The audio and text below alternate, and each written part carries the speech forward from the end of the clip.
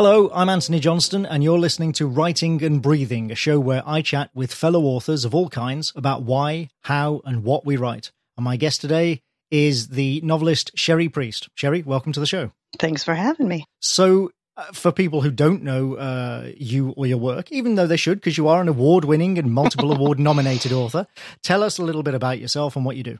Well, I sit at home with my dogs and I write books. I did horror and Southern Gothic for a while, and nobody cared. And then I was an overnight success after 10 years and 7 books. Isn't that always the way? It is. It really is. With a steampunk project that was originally a horror project, but we went, what the heck? This is hot right now. And that was called Bone Shaker. So I've had, I think at this point, 23 books published. And anytime someone says, hey, I read your book, they mean Bone Shaker. And that's fine, honestly. I bought a house. Thanks, everybody. But when the steampunk train kind of petered out on me, I went back to horror. And that's mostly what I do now. I've done some young adult material. I did I Am Princess X and The Agony House with Scholastic. And I'm also in George R.R. Martin's Wild Cards Consortium. I write over there with him sometimes. And I've done reviews for magazines and video games and RPG work and all kinds of crazy stuff. I mean, and ad copy for things like frozen sandwiches and pantyhose. Wow, the glamorous one. Yes, the glamour.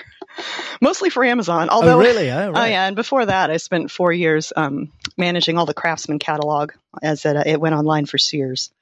So I was the tool girl for a bit. I did not know that. Yeah, before Sears kind of became what Sears has become. Now, I worked for their online data aggregate, the place that managed their online warehousing. It was this little company in Tennessee, and the office was on a golf course. It was kind of a long story. But anyway, we uploaded the entire Craftsman catalog and the wish book and everything to the internet every year. And I managed all the hard lines. I did the tools. I did all the Craftsman stuff and DeWalt and Bosch and Kenmore. So I did all the refrigerators and washers and dryers too. What a great career. Well, the crazy day jobs that we all have before becoming writer. Oh, before that? It was real estate, actually. Before that, I did a real estate magazine. I wrote about houses. Well, see, that doesn't surprise me at all because I have read The Family Plot. Right. And as I was reading it, I kept thinking to myself, I have never read a more Cherie book in my life.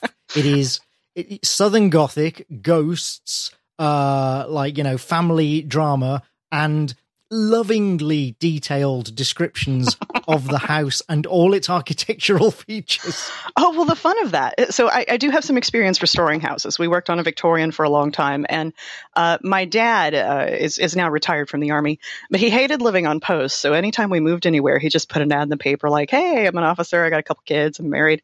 Do you have a crappy old house you want worked on for a couple of years while I'm here? And will you let us rent it for next to nothing while I do this?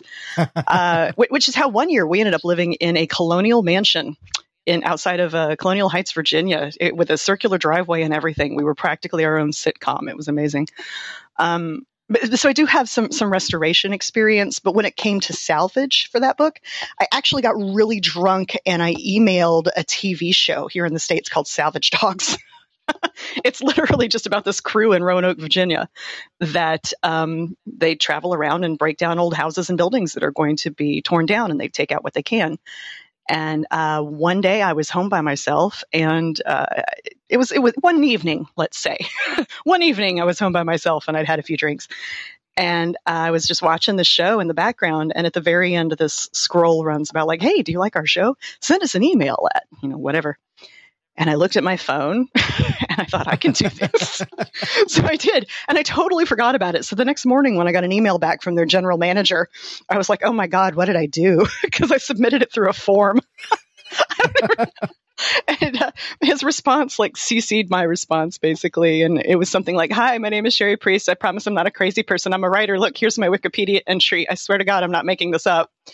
And it was kind of like that for 3 paragraphs. But by the way, can you help me write a book? Right. Well, no, I was like, look, I have some very specific questions. I was already halfway through the book as it was. And I'm like, I have some experience with old houses. But so this wasn't before you started writing the book? No, this was well into it. Wow. And so I was like, hey, listen, I just have some really specific questions about this from a salvage angle. I was wondering if there was somebody I could talk to for a few minutes on the phone. And so the guy replies and he's like, well, I check this email address like once a week, and it's usually full of questions like, how do I start my own salvage company? And then I just send them the let me Google that for you link. He's like, but no one has ever asked me this before. Here's my phone number. Call me around lunch. And so I did, and we talked for about an hour on the phone. He was super duper helpful. I thanked him in the acknowledgments and all that stuff. And he's like, well, by specific, what do you mean? I'm like, all right, so for an estate of this size, are we talking like two 2-ton dualies and a 16-footer, or do you think one? And so finally, he's like, yeah, these are really the most specific questions anyone has ever asked me. But it really helped round out some of the details. Yeah. Welcome to being interviewed by a writer. Yes.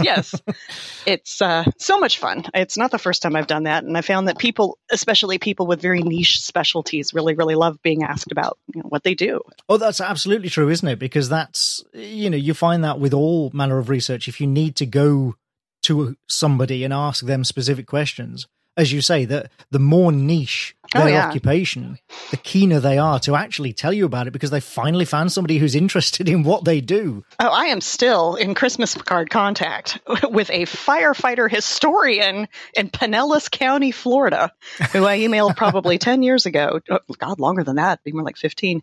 I needed to find out if in the 1930s there was a bridge connecting one of the Tampa Keys to the mainland, and I needed to know if they had a fire truck on the island. Because it's a very small, narrow island. It's not even a mile across, maybe 2 miles long.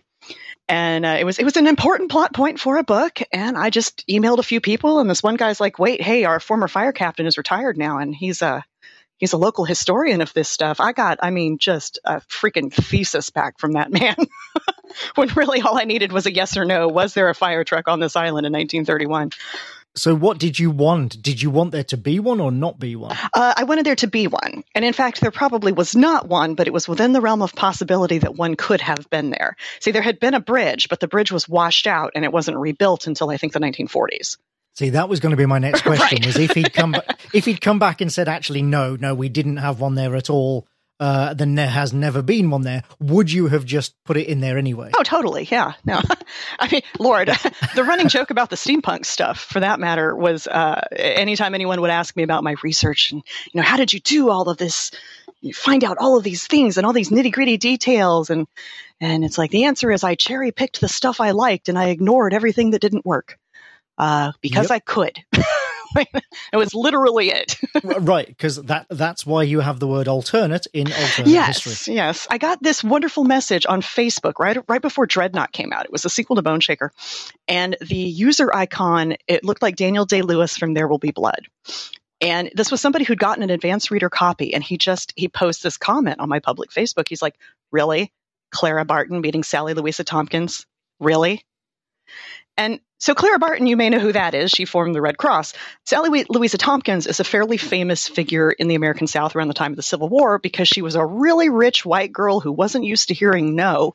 And she opened her own hospital. And in real life, I'm not making this up, she was what we would call now just wildly OCD. She wanted everything clean. She wanted everything white. So she boiled all the laundry with hydrogen peroxide, cleaned the floors with boiling water and hydrogen peroxide. And this was a war hospital that had a 93% survival rate in the 1860s. Wow. People were coming over from Europe trying to figure out what this woman was doing, because although there was an idea of germ theory, it certainly wasn't developed to any sufficient extent.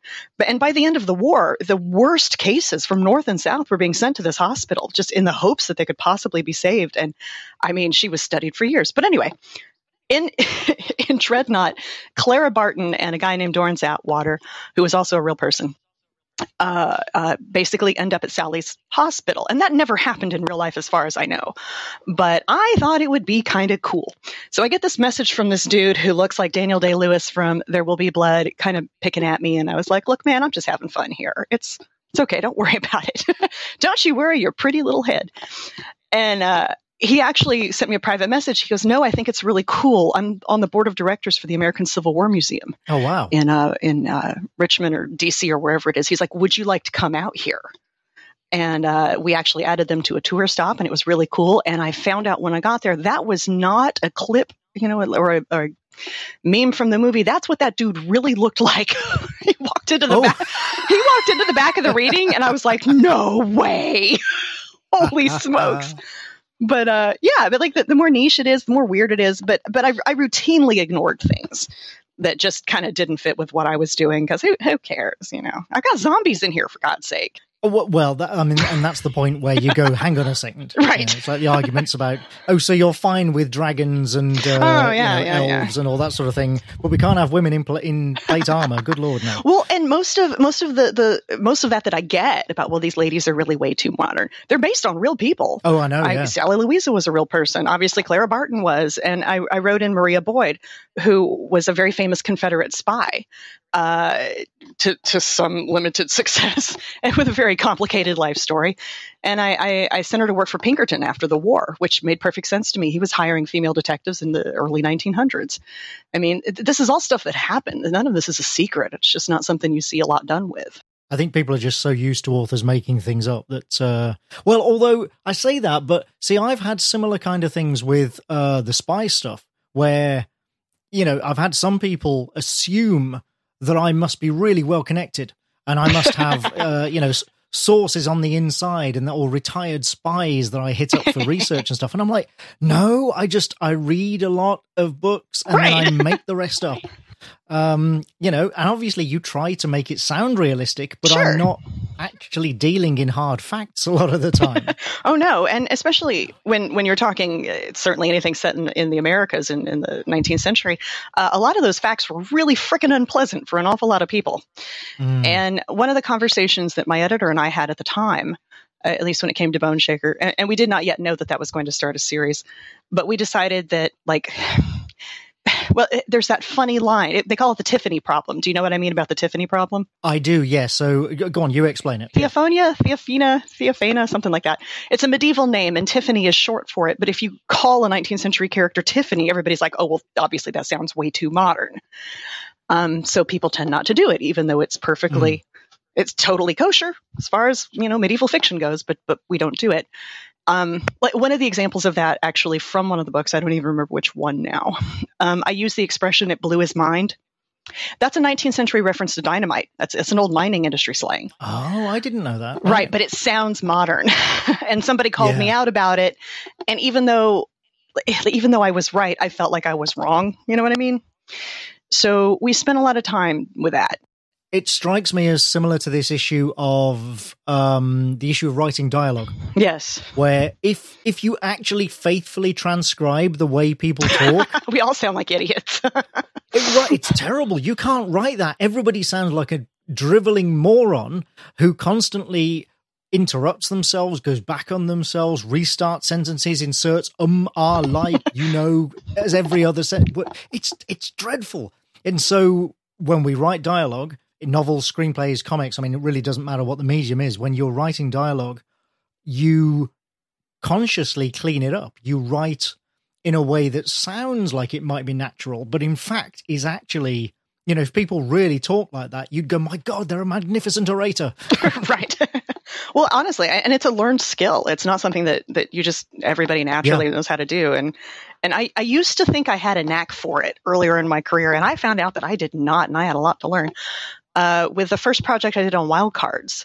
To make a very long story short, I ended up writing the interstitial mystery for the project Fort Freak, which came out, I think, in 2011. And initially, I had been given 25,000 words to write 7 segments. And the way it was going to go is this is the frame story. There are going to be 4 mysteries set inside it. Each of those mysteries holds a clue to the overall mystery. And then it's all put together. But I had to write mine before. Oh, so not complicated. No, at all. Oh, wait. It gets more fun. Oh, it gets worse. Well, this is George R. R. Martin. So that 25,000 words turned into 60,000 words, 17 interstitial segments. And, wow. It was a whole mess. But when we finally got the whole thing done, and he comes from a Hollywood background himself, a TV writing background mostly. And he was like, all right, here's your thing. Now we have to sweat the script. And I didn't really know what that meant. And he's like, it's like this. Your dialogue, it's great. It sounds just like people talk. And it's terrible. We can't use any of it. Now I'm going to teach you how Hollywood people talk. And we pulled, I think, 20,000 words out of that. I think the end result was about 43,000. Just from dialogue? Largely from dialogue. Wow. And I did not realize I thought I was pretty tight with this. I'd had people tell me I did a good job at it. And George was like, no, no, you can do better. Let's do this. And honestly, I learned more about writing from that particular year of working with him than I did in a master's program and an undergrad degree. Oh, well, that reminds me of that wonderful passage in Stephen King's On Writing with, I think it was the editor of his college newspaper or something, when he handed in his first assignment, which was to write up just a real short summary of a basketball game. And he handed it in, and the guy took it and red penned it, like an editor, and then handed the red pen back to King and said, "Do I need to explain any of this to you? Do you understand like what these marks mean?" And King just looked at it with his mouth open and nodded and went, "Yeah, I understand." And he said, like, from his expression, the guy thought that he'd offended. That King was horrified and everything. But actually, he was like, "This is amazing. Nobody's ever showed me this before." Yeah. And he said he learned more in that 15 minutes than he had in 3 years of being tutored. Yeah, absolutely. I mean, I always tell people, because one of the things people, "Oh, what's your advice?" Well, my advice is be careful who you take advice from. Don't take advice from anybody or don't take suggestions or revisions or feedback from anybody you wouldn't take advice from about anything else. But what I try to tell people is pick 2 or 3 people who are a lot better at this than you are and see if you can get them to talk to you or work with you. And I know everybody learns differently, but I found it just immensely helpful. That and my first editor, honestly, Liz Gorinsky, who was with Tor for a long time and now has her own company.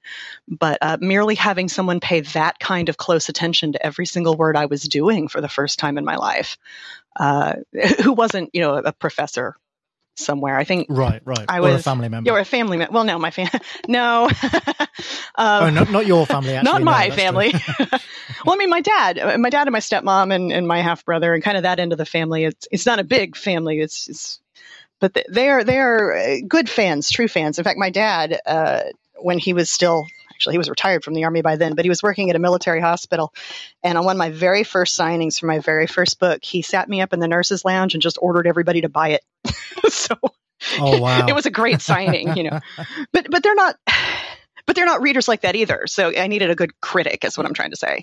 Exactly. Well, you need a critic who knows what they're doing and can approach it like a work rather than as a reader or a fan. I think that's the issue. Is I'm always reticent about, I have a circle of beta readers, but it's a very small circle because they're all people that I trust are able to look at it and go, okay, I understand this is a work in progress and I know what a work in progress looks like and understand that it will change and will be different when it comes out and is finally published. And it sounds simple, right? But actually being able to approach a manuscript in that way with that kind of semi-distance, as you say, is actually quite a skill. So I just want to rewind a minute then. So take us through, how did you become a professional writer? Like, what led up to it and what did you learn from that first editor and those first experiences? Well, I mean, there was literally never anything else I ever wanted to do.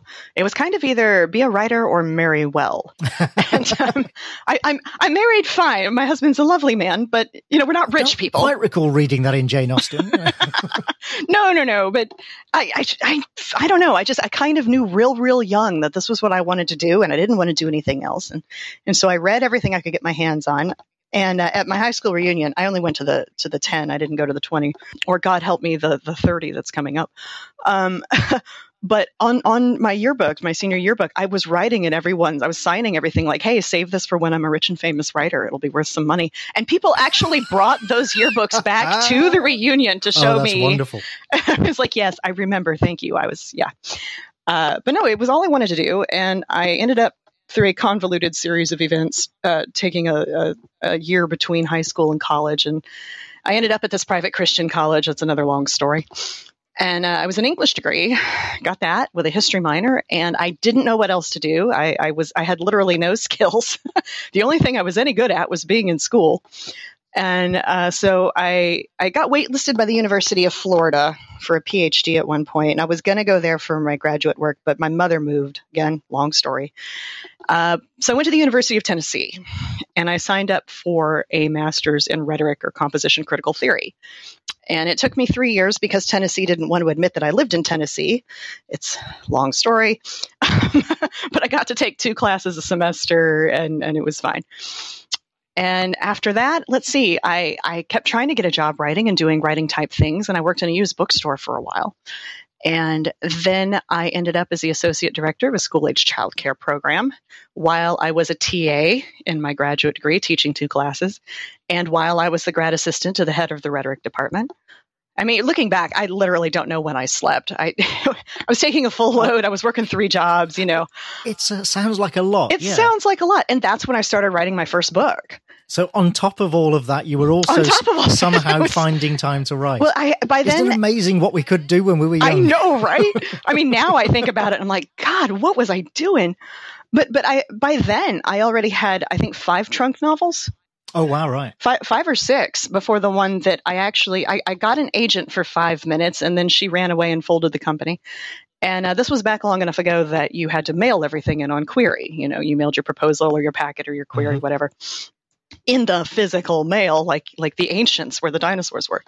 But so I had this book called 4 and 20 Blackbirds, and it was a weird little Southern Gothic mystery thing. And I started shopping it around, and I aimed high, and got 1,000,001 rejections, picked up the pieces of my shattered life and move on like you do. And then I ended up working at a newspaper, the Chattanooga Times Free Press. I produced their real estate magazine for a while. It was called The Home Finder. And then that job, my boss changed. They got bought out. It was a big mess. And I was in the classifieds department one day hating my life, and I saw an ad for a copy editor at a little digital company, unspecified. And from my office at the newspaper, I faxed them my resume because these were the olden days. And that's how I ended up working for Sears. You say that. I still deal with people in America who use faxes. What is wrong with these people? I know. But that's how I ended up working for Sears. So while I was working for Sears, I got this weird email one day. And the subject line, I'm not even kidding, the subject line was, "Oh my God, I hope you're still checking this email." I'm not even joking. And the return address was from somebody at Tor.com. And I opened it up, and it's this young editorial assistant named Liz Grinsky, who, and she was not a full editor. She had been tasked, along with some other underling, with cleaning out the office of an editor who had died. And I am not making this up. So while cleaning out this office of an editor who died, under a desk, she found a box stuffed full of pitches that this person had set aside to maybe reconsider later, and she found mine in there. And I had moved, so I didn't have the same phone number anymore because this was that long ago. And I remember at the time, because she'd sent me a letter back to the address, and it'd come back to her. At the time, I remember there had been a lot of conversation in like writers' magazines, because this is kind of pre-internet organization among writers. But there was a lot of conversation in what I was able to read about like whether or not it was professional to include an email address. Like maybe that was just super tacky and you shouldn't do it. But I did it anyway on a lark, and that's the only reason I have a career at this point, or at least the way it went, the way it did.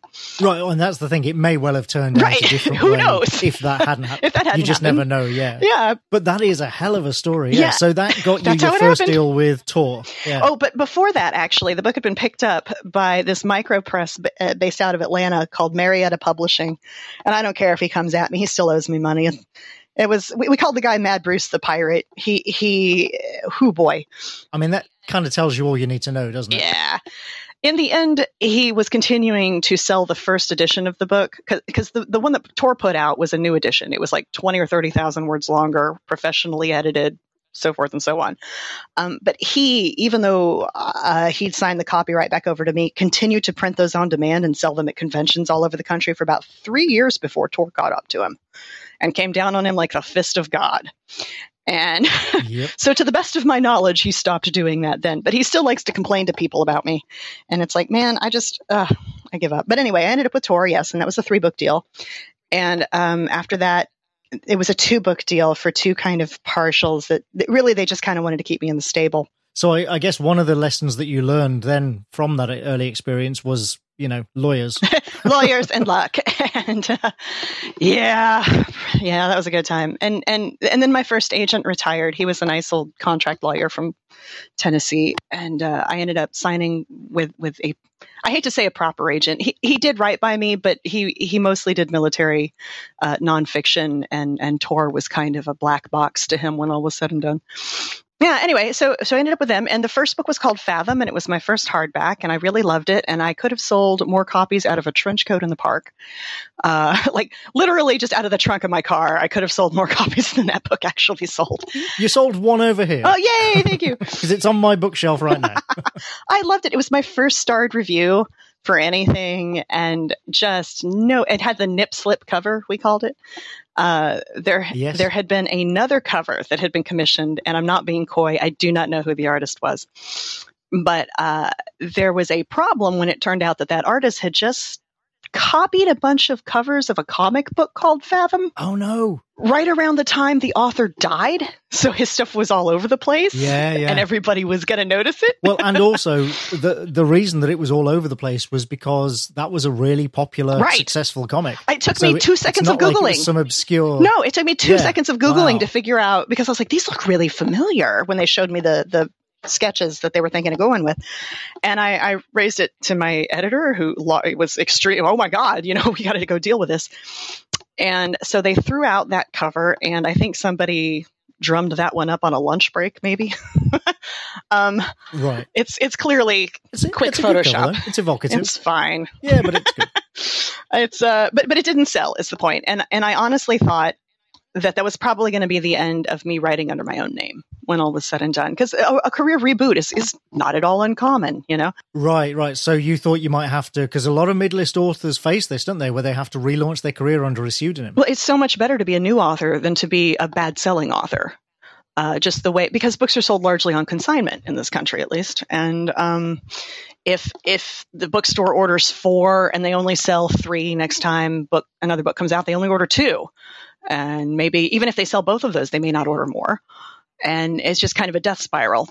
And the second book in that deal was supposed to be a vampire noir. It was basically a modern vampire retelling of Red Harvest. I'm a huge Dash Hammett fan. And it was called Awaken to Darkness. And I got about halfway through it. And I just wasn't feeling, I just wasn't sure what was going to happen. So I started noodling on Bone Shaker, or what was going to become Bone Shaker. And I was talking about it online, and Liz at one point said, "Hey, let me see that thing you're working on." And I said, honestly, I hesitate to show you. We both know they're not going to let you buy it. I mean, Fathom hadn't sold 1,000 copies, after 6 months on the market. I was like, they're not going to do it. But she's like, no, come on, let me see. So I gave it to her, and it was only about 4 chapters. But then she called me, which was unusual because we did almost everything via email. She's like, here's the thing. I want to swap out this book for the vampire book in your contract. I think she's like, look, we've got Scott Westerfeld coming along with Leviathan with a young adult steampunk that's going to be really big. And we've got this guy named George Mann we just picked up who has this project called The Difference Engine that's going to be coming out in the same slot this book is planned to. If you can draft this by the same date, we can just swap these out, and I think this will actually have a chance to catch. And so all credit to Liz, because she was totally right. But it did mean that I went from having almost 60,000 words of a draft to having about 15,000 words of a draft, and the deadline did not move. So I drafted the rest of it in about 5 or 6 weeks, actually. And we went through the normal editorial rounds, of course, and somewhere toward the end, I mean like around copy edits, okay, we were getting ready to put this thing in for good. We realized, because there's a split POV narrative in the second half of the book between this mother and her son. And we realized at one point that the son was missing a day out of his narrative, that we had just been bad at math, basically. So at the very last second, I wrote this, and I'm using air quotes, chapter. It was like 2 pages long, and it amounts to basically, and then Zeke slept for a really long time. Next chapter, let's keep moving. But no, it absolutely changed my life. I'd never had any kind of success like that before, and not really since. Although Princess X, the young adult one I did for Scholastic, actually did about as well. But that was a work for hire project. That wasn't actually my own developmental thing. So it doesn't feel quite as personal, is what I mean. Sure. So that emphasizes the importance also then of having an editor whose judgment you can trust as well. Because if you didn't trust her judgment the way you clearly do, you might well have resisted this idea of swapping out the book. Absolutely. But no, she was 100% right, and I owe her forever, and we're still friends. I mean, even though she left Tor, I guess, a year or two ago now. But no, she's a fantastic person. Can't recommend her enough. And a brilliant woman. You mentioned at the start 23 books, which is... I think. I mean, that's right, but the fact that you can't even remember for sure... Well, no, it's not so much that I can't remember for sure. It's the way people qualify it. Like, I include a handful of novellas that were standalones that were published. And and I do include the project for Fort Freak because that was more work than I've ever done on any given novel in my life. Even though it topped out at like 45,000 words, I say that one counts. So yeah, but that's what I mean. It's a lot. The point is, it's a large bibliography. And you've been doing it, as you say, now for quite some time. I mean, this is the 10th anniversary this year of Bone Shaker? Yeah, it is. This is nearly 20 years I've been doing it. But I got started quite young. Right. I was going to say, and as you said, when you Bone Shaker itself, you were already well into your career by then. So yeah, you've been doing this basically about as long as I have. I wrote my first book in its entirety when I was 15. I didn't do that. Yeah. No, it was terrible. I didn't manage that. And somebody asked about it on Twitter the other day. Well, of course it was. You were 15, but that's not the point. Well, no, but like the point is that you did in a tweet. It sounds really cool. It was about a hot Victorian ghost trapped in this mansion and that's abandoned out in the woods. And this woman who's running away from kidnappers finds it, and she ends up helping him solve his own murder. And it was just, appalling. But I will tell you this: I remember exactly who I sent it off to because my dad was all trying to be supportive. I sent it to Teresa Nielsen Hayden and I sent it to Ellen Datlow, who are still absolute titans of aim high. I'm 15 and I have no fear. Let's do this. Yeah. I'm going to be. But also, presumably, you learned a lot from having done that. Oh, yes. That's the other thing. I always push this angle of finish your projects, because even if they're no good, you learn so much from them. Oh, I always tell people every single thing that you finish levels you up. Right. Even if it doesn't go anywhere, even if you have to trunk it, you have finished a thing, and you can either go back later, you can cannibalize it. I mean, like right now, so I very recently parted company with my long-term agent. We've been together nearly 15 years for reasons. But while I was looking for a new agent, the person who I settled on, who I think we're going to work really, really well together, was the person who I handed. Well, I handed several people, this little, I called it my agent bait folder, like all these partials and things that I've been working on. And one of them was. And also a list of your award nominations. Oh, well, sure. Well, no, but that's the weird thing about being in my position where I'm querying people who probably know who I am. And that's a good point, actually. So it was a little strange. I narrowed it down to 3 people, and I talked to all of them. They're lovely, fine individuals. But I had a little project in there that was, honestly, it was friend fan fiction. It was a little Southern Gothic set in this weird town in Tennessee called Cinder Witch. And I wrote in 4 of the gothest ladies I know as characters with permission from everybody. I was just trying to do something a little fun, but I actually really love the way it came out. And I know in my bones, it's never going to sell. It's a weird length. It's like 55,000 words. It's friend fanfic. It's something you've seen. I know. I knew it wasn't going to work. But the agent who I'm going with now is the one who said, "You're never going to sell this. You need to put this aside and cannibalize it later." And she's totally right. She's like, "I think you're trying to work your way to this other story that I sent her a proposal for." She's like, I think you're working toward that, and I think that you're going to take this apart later and use the pieces. But this is not it. Don't do this. Well, again, that's trusting somebody's judgment. I mean, right. But that's not the idea of doing that. Isn't so unusual in other media. It's only in novels, right? Where people are like they're sacred, right? This strange idea that everything we write must end up being a full book. Yeah. Whereas that's in other media, that's not the case at all. I've got 2 screenplays sitting on my hard drive, which are done, finished, and could be, you could start filming them tomorrow. Nobody ever will. And I know nobody ever will. Nobody will ever make those. They will never see the light of day. But they are great samples of my writing style, and they are good, samples in the sense of showing people that I can write. Yes. So, well, and they have done. They've served that purpose and got me work writing screenplays. So, yeah, it shouldn't be, I don't think, regarded as so unusual in novels to, as you say, have this novella, which nobody's going to buy, but it's a good sample of how you write and the sort of thing you want to write about. It helped me get me my new agent. Exactly, yeah. So how, apart from the content then of your books, like how have your work habits changed over the years? Because like I say, yeah, you've been doing this for quite a while now, so presumably, and I know you've moved house several times in that time and gained pets and what have you. Lord. So it's, but that aside, how have your approach to writing, how has that changed over the years? It used to be something that I used as almost to relax, like a thing in what copious downtime I had when I was working 3 jobs as a grad student, where, you take a couple hours at the time. So my now husband and I had just moved in together, and the way his schedule was, there were 2 nights a week where I had like 2 hours just alone with nothing to do. And that was when I finished 4 and 20 Blackbirds, like took it from a partial to a whole. And that it was in that window where the first indie press edition of that was published and went so poorly. But it used to just be something that I fit into the margins, but I prioritized it because, again, it was all I'd ever really wanted to do. But then I grew up and I got day jobs and things that ate so much of my life that I had to go out of my way to build in more time if I was actually going to pursue this as well.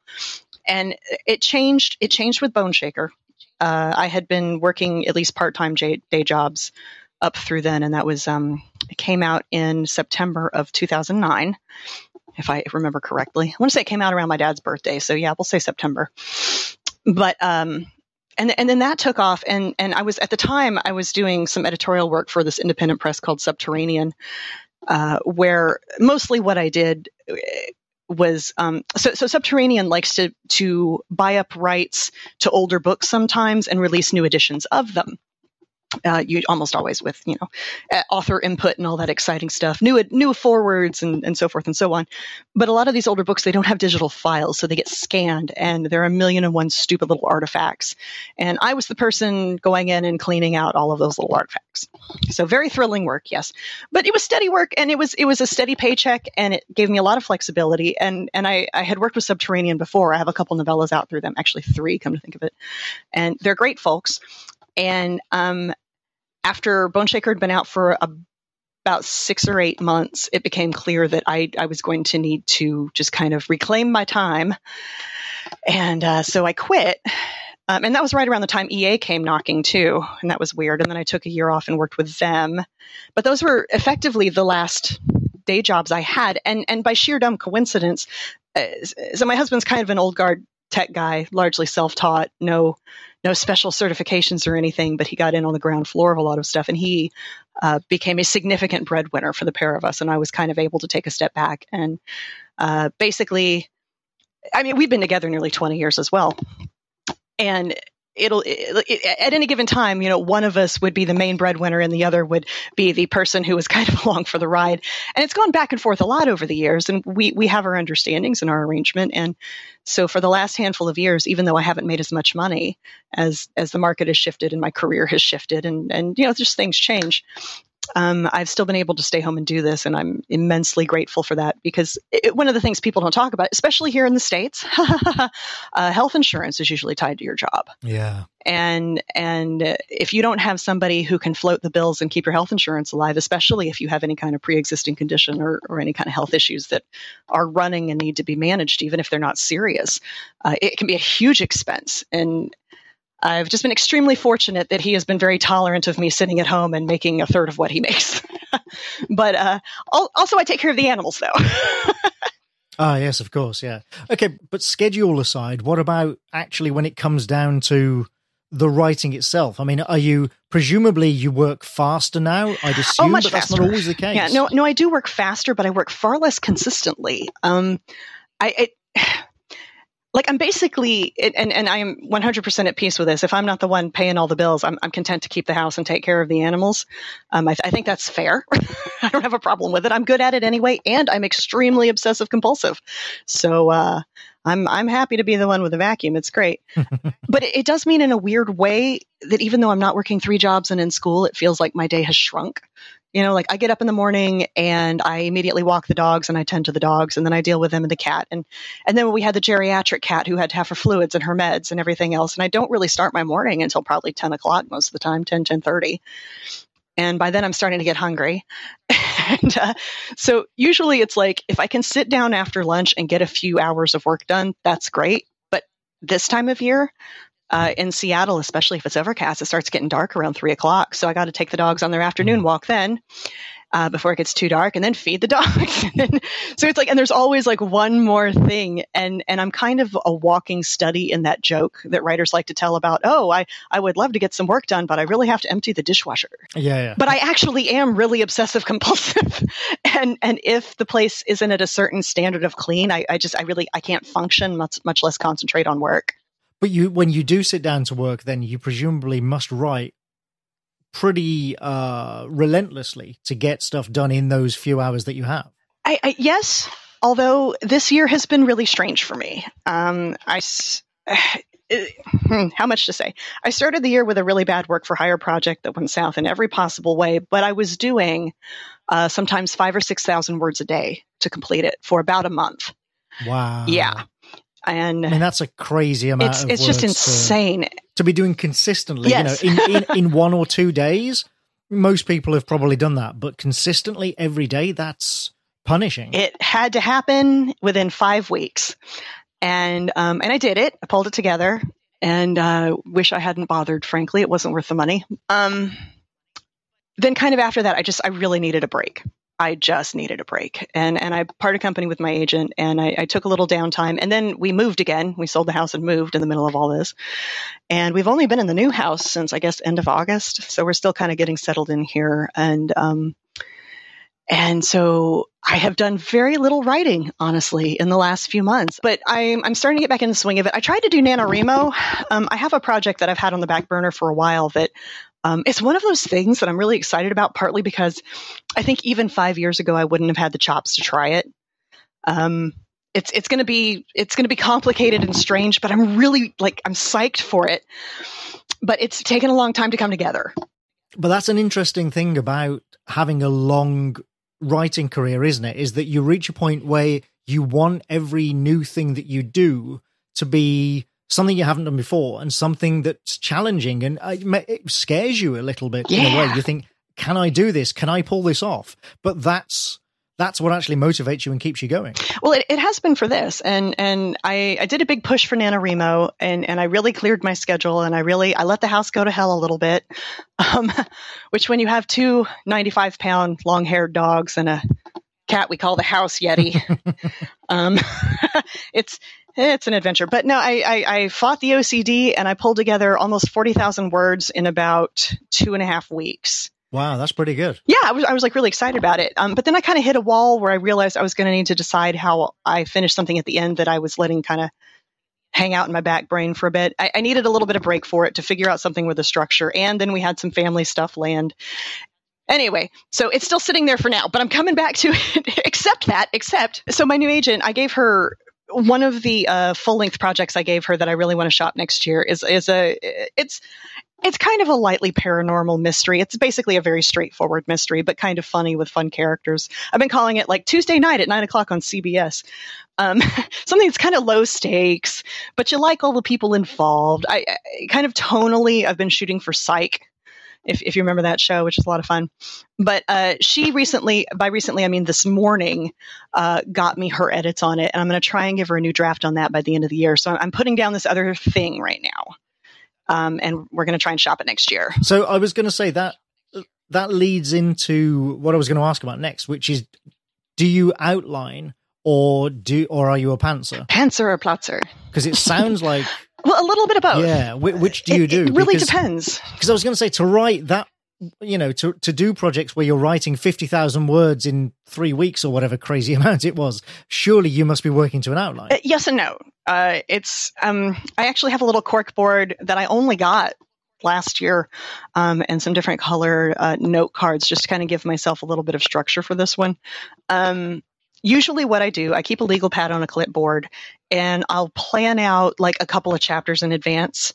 I tend to know the general arc of what's going to happen, but for the nitty gritty, I like to make, well, okay, like, so for the family plot that you talked about earlier, I kept a separate set of sheets of like, when these people, when the ghost family, when the dead people, like who was born when, who was alive for what, who might have been present for X, Y, and Z. Because sometimes you just forget, especially if you're talking about something that happens over a long span of time. So you had like a backstory timeline. Yeah, I had like a little timeline for it. But mostly it's just like kind of a few chapters ahead, or I'll leave myself notes like, don't forget that this guy doesn't know about this thing yet, things like that. And I'll leave them in track changes and ask myself questions like, wait, did I say that this was 3 days ago or 4 days ago? Go back and check. So I leave myself a lot of notes as I go. Oh, I just put those in the body as I'm writing. I use double square brackets. Oh, I used to use those. I just write, just put them right in the body, and double square brackets, put in a note of, remind, check eye color or whatever. Right. And then get on with it. I don't, How many miles away was this? I don't freaking remember. What law firm was this person working for? I don't recall. But so for the, have you seen, let me reframe it this way. Have you seen the Netflix Haunting of Hill House, that limited series? I haven't. No. Oh my God. It is so good. It's so good from so many different angles. But here's what I took away from it. You know how Stephen King likes to do books where the first half they're kids and in the second half they're adults, and maybe they should really just be 2 books. Haunting of Hill House manages to thread that really, really nicely. And I watched the structure of it, and it suddenly all clicked in my head. Like, I can do this project I've had in the back of my head all this time. I can structure it like this. Oh, cool. Holy crap. It was like, you got your peanut butter in my chocolate. You got your chocolate in my peanut butter. But it was like, yes, this I can do. But it's in a nutshell, it's 4 friends who survived a school shooting 20 years ago. And the school itself is basically Hill House. But I needed to find a way to tell this story in terms of then, now, and next. And so I have my little different colored cards for like then, now, and next. And I'm leaving myself notes when I realize like, if I'm going to talk about this, then I need to at least have a scene that happened back then about this. So I'll make a card like, hey, here's a list of scenes that you're going to need to compose since we're not doing this linearly. Don't forget you need these. Right. So it's not so much outlining. It's more like Lincoln Logs.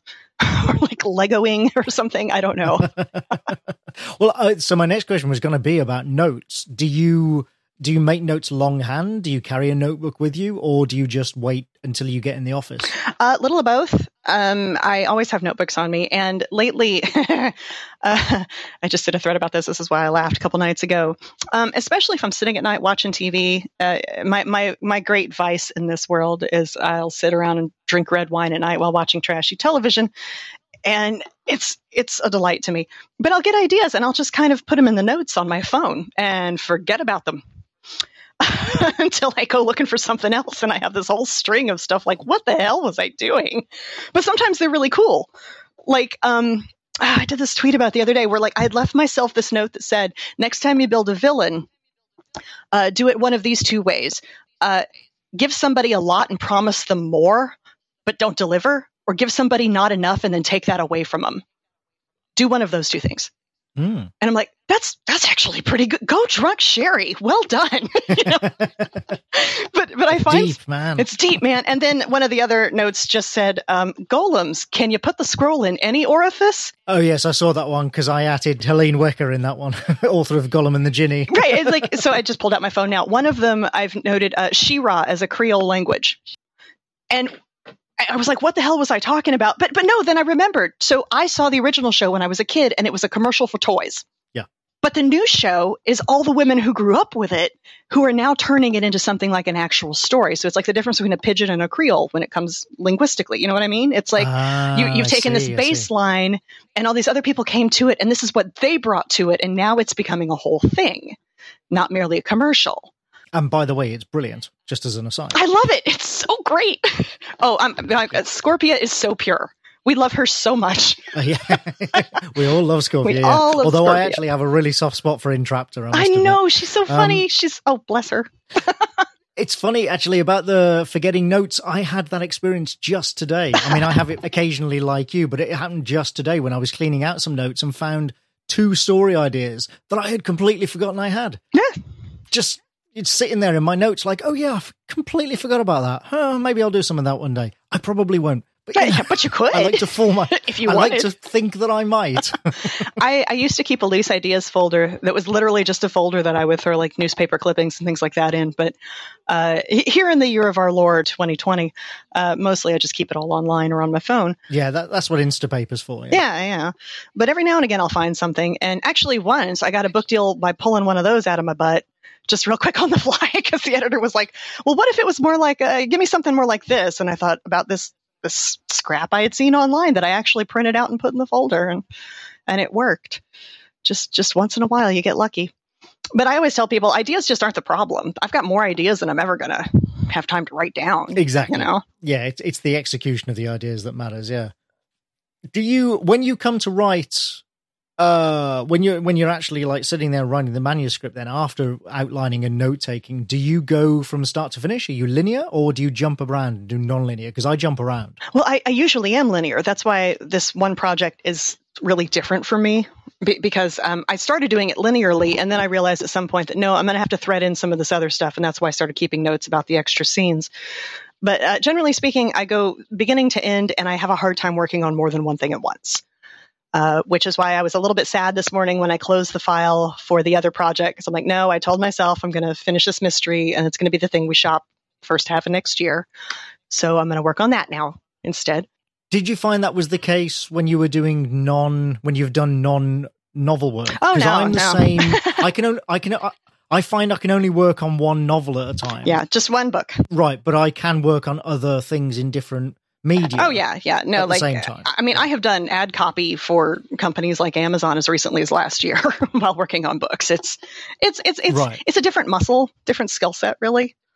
I mean, Lord, I once spent an entire year porting, I think it was 4,500 mattresses to the internet for Sears.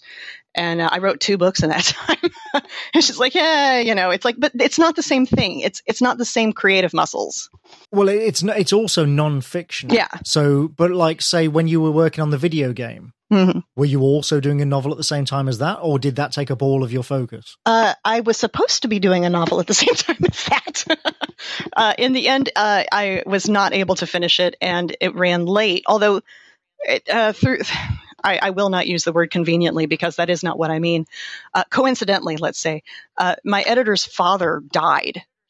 And she ended up leaving the company for a little bit of a hiatus, which gave me the buffer I needed to finish the book, even though it came out late. But no, even with the game, and I was really, really excited about that game for a really long time. And then I wasn't. Welcome to video games. But no, it really ate my life. Not least of all, though, because I was here in Seattle and I was flying down to EA in Redwood City, flying down to San Francisco, in the Bay Area, or San Jose, depending on the fog. I was doing that like once a week, and sometimes just going in for the same day and turning around and leaving. Oh wow, yeah, that's harsh. While I was also doing a bunch of conventions and things, because Bone Shaker and Dreadnought were still really hot, and I was still touring as well. And that'll drain you. Oh my God, so yeah. You've got no energy. None at all. Once you've been doing that all day, no energy left to write prose. Especially once you've been in and out of airports. And I mean, and there is the running joke that every time you see an author in a series put out a book where a bunch of stuff happens in airports, they wrote it right after they were on tour. It's like all they have on the brain at that point. Well, and the airports thing, I mean, I always used to, I grew up reading loads and loads of like rock and music journalism and stuff, because, I was going to be a rock star. And I remember reading so many, times bands and actors as well say this, but bands especially would talk about how they were so sick of airports. They hate the sight of airports. They never get, people say, oh, but you fly to Budapest to do this gig. And they're like, yeah, but you don't see any of it. The all you ever see is the inside of an airport and a plane. And I didn't believe them when I was a kid. I was like, yeah, they're just being modest. And of course, now that I've traveled around a fair amount for work myself, it really is true. I get to the stage where I genuinely can't remember what the hotel room I looked like that I stayed in even 6 months ago. You know, there are places I know I've stayed where I cannot remember what the hotel or the hotel room looked like at all. And I'm just like, I have no... Did I stay there? Have I been to that place? I have no memory. Oh, at least twice on my last tour. I went down to the front desk crying because my key didn't work and I was trying to get into the room number from 2 stops ago. Oh, no. I say, here's my tip for that. When I check into somewhere, seriously, when I check in, the very first thing I do when I get to the room is get out my phone and take a photo with the room number. Well played. So that if I am drunk or otherwise indisposed, I can get back to my room, and then I delete that photo as I check out when I'm, leaving. I don't think I ever had the brain power. The tours that I have done for books, at least, have been all arranged by girls in their early 20s who've never flown in their lives, have never left the city of New York, and don't own a map. I mean, I'm talking... Oh God! One of my last tours, I started in Tennessee, where I was living at the time. Went to Houston, then to Chicago, and then to, I want to say, Albuquerque, and then to Portland, and then to Santa Fe, and then to Seattle. It was like every single day there was like a 5-hour flight, and they were putting me in these hotels that in Houston. The hotel she put me in was 2 hours from the airport and 45 minutes away from the venue. And my flight left at 8 a.m. So you basically didn't sleep. No, I didn't sleep, and I didn't eat, and it was 9. It was 9 stops. It was I guess 13 days, something like that. And that was one of my last tours. I was just shot every time I got anywhere. It was literally all I could do to hold my eyes open, and I felt bad. Like I ended up going through Houston again on that. And I hit Houston a couple times. There's a really great bookstore there. That everybody loves to stop at, Murder by the Book. Oh, yeah, I've heard of it. Yeah, I was going to get together with a mutual friend of ours, Justin Evans, and I was just too sacked. I felt terrible. I had to cancel plans with him. I'm like, I'm just going to stay in my hotel room and die. Thanks. Yeah, it's sometimes people don't understand. Like, I really just need to sleep. I need a minute. Because sleeping on a plane, I can't do it. Is not, even in first class or whatever, it's not the same. No, it never is. And I've only flown first class a couple of times. Trying to sleep in coach, no. You can doze, but it just is not. Well, and I have a spinal defect, so like especially as I've been getting older, I have to travel with like a lumbar brace and support and all that stuff, and so I always have to upgrade at least a little bit so I have room to for all that stuff. But anything longer than like a 2-hour flight, especially this side of my 40s, it's more than I can do. I just got to go and have some massages and some physical therapy for a week or two after. And so I'm doing a lot less of it than I used to. So to get back to get away from the hell of airports and travel, just to sort of start closing us out then, what do you think you are pretty good at? Just purely from a craft perspective. From a craft perspective, I think I'm pretty good at turning a setting into a character. I love, well, I mean, like the family plot. I wanted to write a Southern Gothic ghost story before I left the South again. And I knew that we were probably going back to Seattle, and I love Chattanooga. My husband's from there, and he's kind of got this poor Southern white guy hang up about, like if you have to come back, it's because you failed. But I really like the place, and I'm from Florida, and so it was a little different, but I plugged into it. And before I left, I wanted to do a story about Chattanooga and this weird little historic neighborhood that we lived in. And I think that came out the way that I wanted it. And I have a real hard time writing about anything that's set in a place I haven't been. But I love local history, and that's like kind of the way I plug into that. You mean lived in or just visited? Or just at least visited. I have to have at least set eyes on the place. But once you have, you think you're pretty good at then translating that into finding the story, finding the story there. And one of the ways that I like to do that best, I have this ridiculous collection down in my library of these little indie pub and sometimes self-pubbed local ghost stories from all over the country where I've toured and traveled. Some of them are bigger than others. Some of them are better than others. Some of them appear to have hand-drawn covers, but the joy of them is, it's like, I kind of have this private theory that ghost stories are modern memes. They're the way we continue to talk about the people and things that aren't there anymore. They were really interesting and cool, and they added flavor to the place where we live. And so we say that we're ghosts, and that way we get to keep talking about them. That's a very cool way of thinking about it. Yeah, no, so I collect those things and I pay attention to who used to live there and who lives there now. And I try to talk about it and try to be fair. Because especially when you're talking about like the American South, people, it's a fussy thing to do. Like if you're not from there, they don't want you talking about them because you don't understand. But if you are from there, it can be a little blindered. And so as somebody who grew up around there, but kind of all around there and not one specific place, I tend to be really, really careful to try and be fair to everybody from every angle, but still tell the truth. And I think that's probably the trick of writing about just about any place when all's said and done. Yeah, yeah. Funnily enough, I have a couple of those indie published local ghost story things from when I went to New Orleans many years ago. Oh, right on. I love New Orleans. Oh my God. I would live there in a heartbeat. Yeah, and this was pre-Katrina, like I say, like many, and I haven't been back since. I really should. A couple times. Many, I love many it. years ago. But those local ghost book things, yeah, were really cool. Actually, I love it to death. No, oh good Lord, when Katrina happened, I was in Chattanooga, and Lord, the entire South was just wigging out. It was a very strange. There's a writer, Diana Rowland, who was there in the middle of it, who was caught in the storm. And she writes the white trash zombie books. And she's an absolute scream. But anytime we do panels at conventions and the like, and people want to talk about the post-apocalyptic stuff and how they think it would really work, she starts talking about what happened after Katrina. And it's just absolutely fascinating. Oh, wow. I could sit and talk about that all day, though, so I will restrain myself. So, so that's what you're good at. What do you wish you were better at? I wish I was better at dialogue among people from a similar demographic that doesn't make them all sound the same.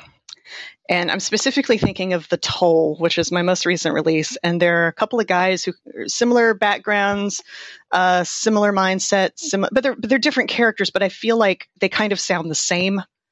And that annoys the crap out of me. I would like to be, I would like to be better about distinguishing dialogue between characters of similar demographics. Demographics is fine. All my old ladies sound the same, or all my I need to get better about teasing that out for the individual. All right. So last question then, and I think I may know the answer to this given what you talked about earlier. But what is something that you have read or watched recently where the writing itself really impressed you, and what about it impressed you? Well, like I said, when it came to Hill House, it wasn't just the writing; it was the structure. That it threaded so cleanly and so neatly. And Lord, 2 episodes in and I would have died for half of those characters. I would have thrown myself in front of a bus for baby Luke and his addiction issues.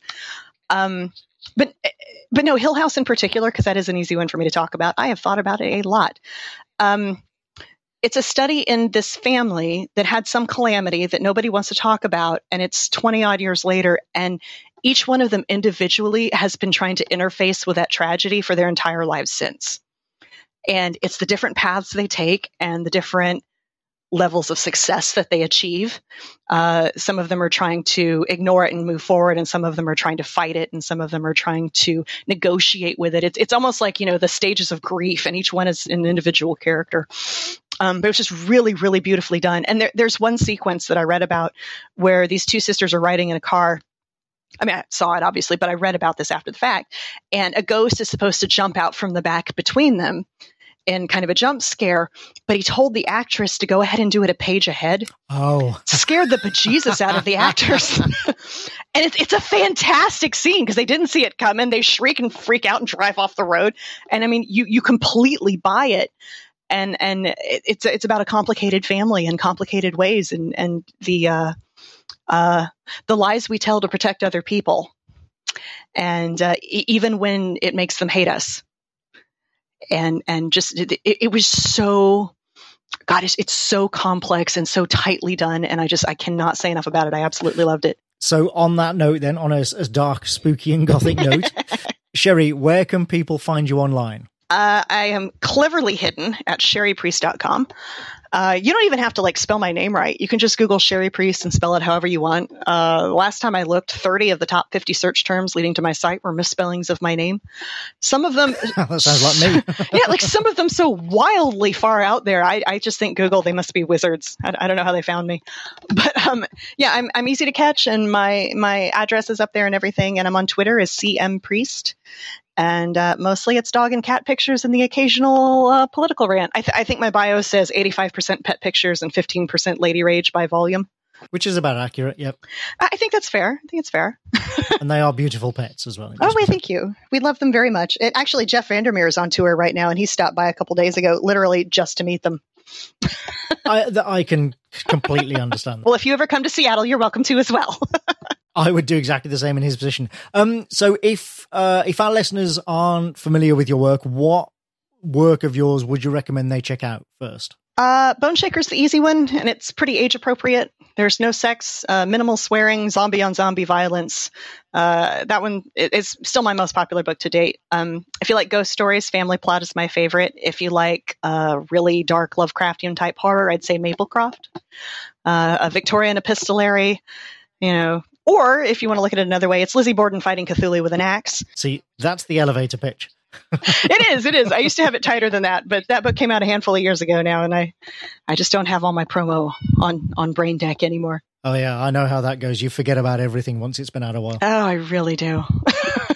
Sherry, thanks so much for coming on the show. Hey, thank you so much for having me. It was lovely to talk to you at long last. And thank you all out there for listening to Writing and Breathing. If you enjoyed the show, why not become a Patreon supporter? Patrons get exclusive access to episodes a week before they're published. So go to patreon.com/writingandbreathing to make your pledge. If you want to get in touch, go to writingandbreathing.com for links to email and Twitter, and that is also where you'll find all of the previous episodes. Writing and Breathing is a 7RQ production and is made in England. Remember to write, remember to breathe. I'll see you next time.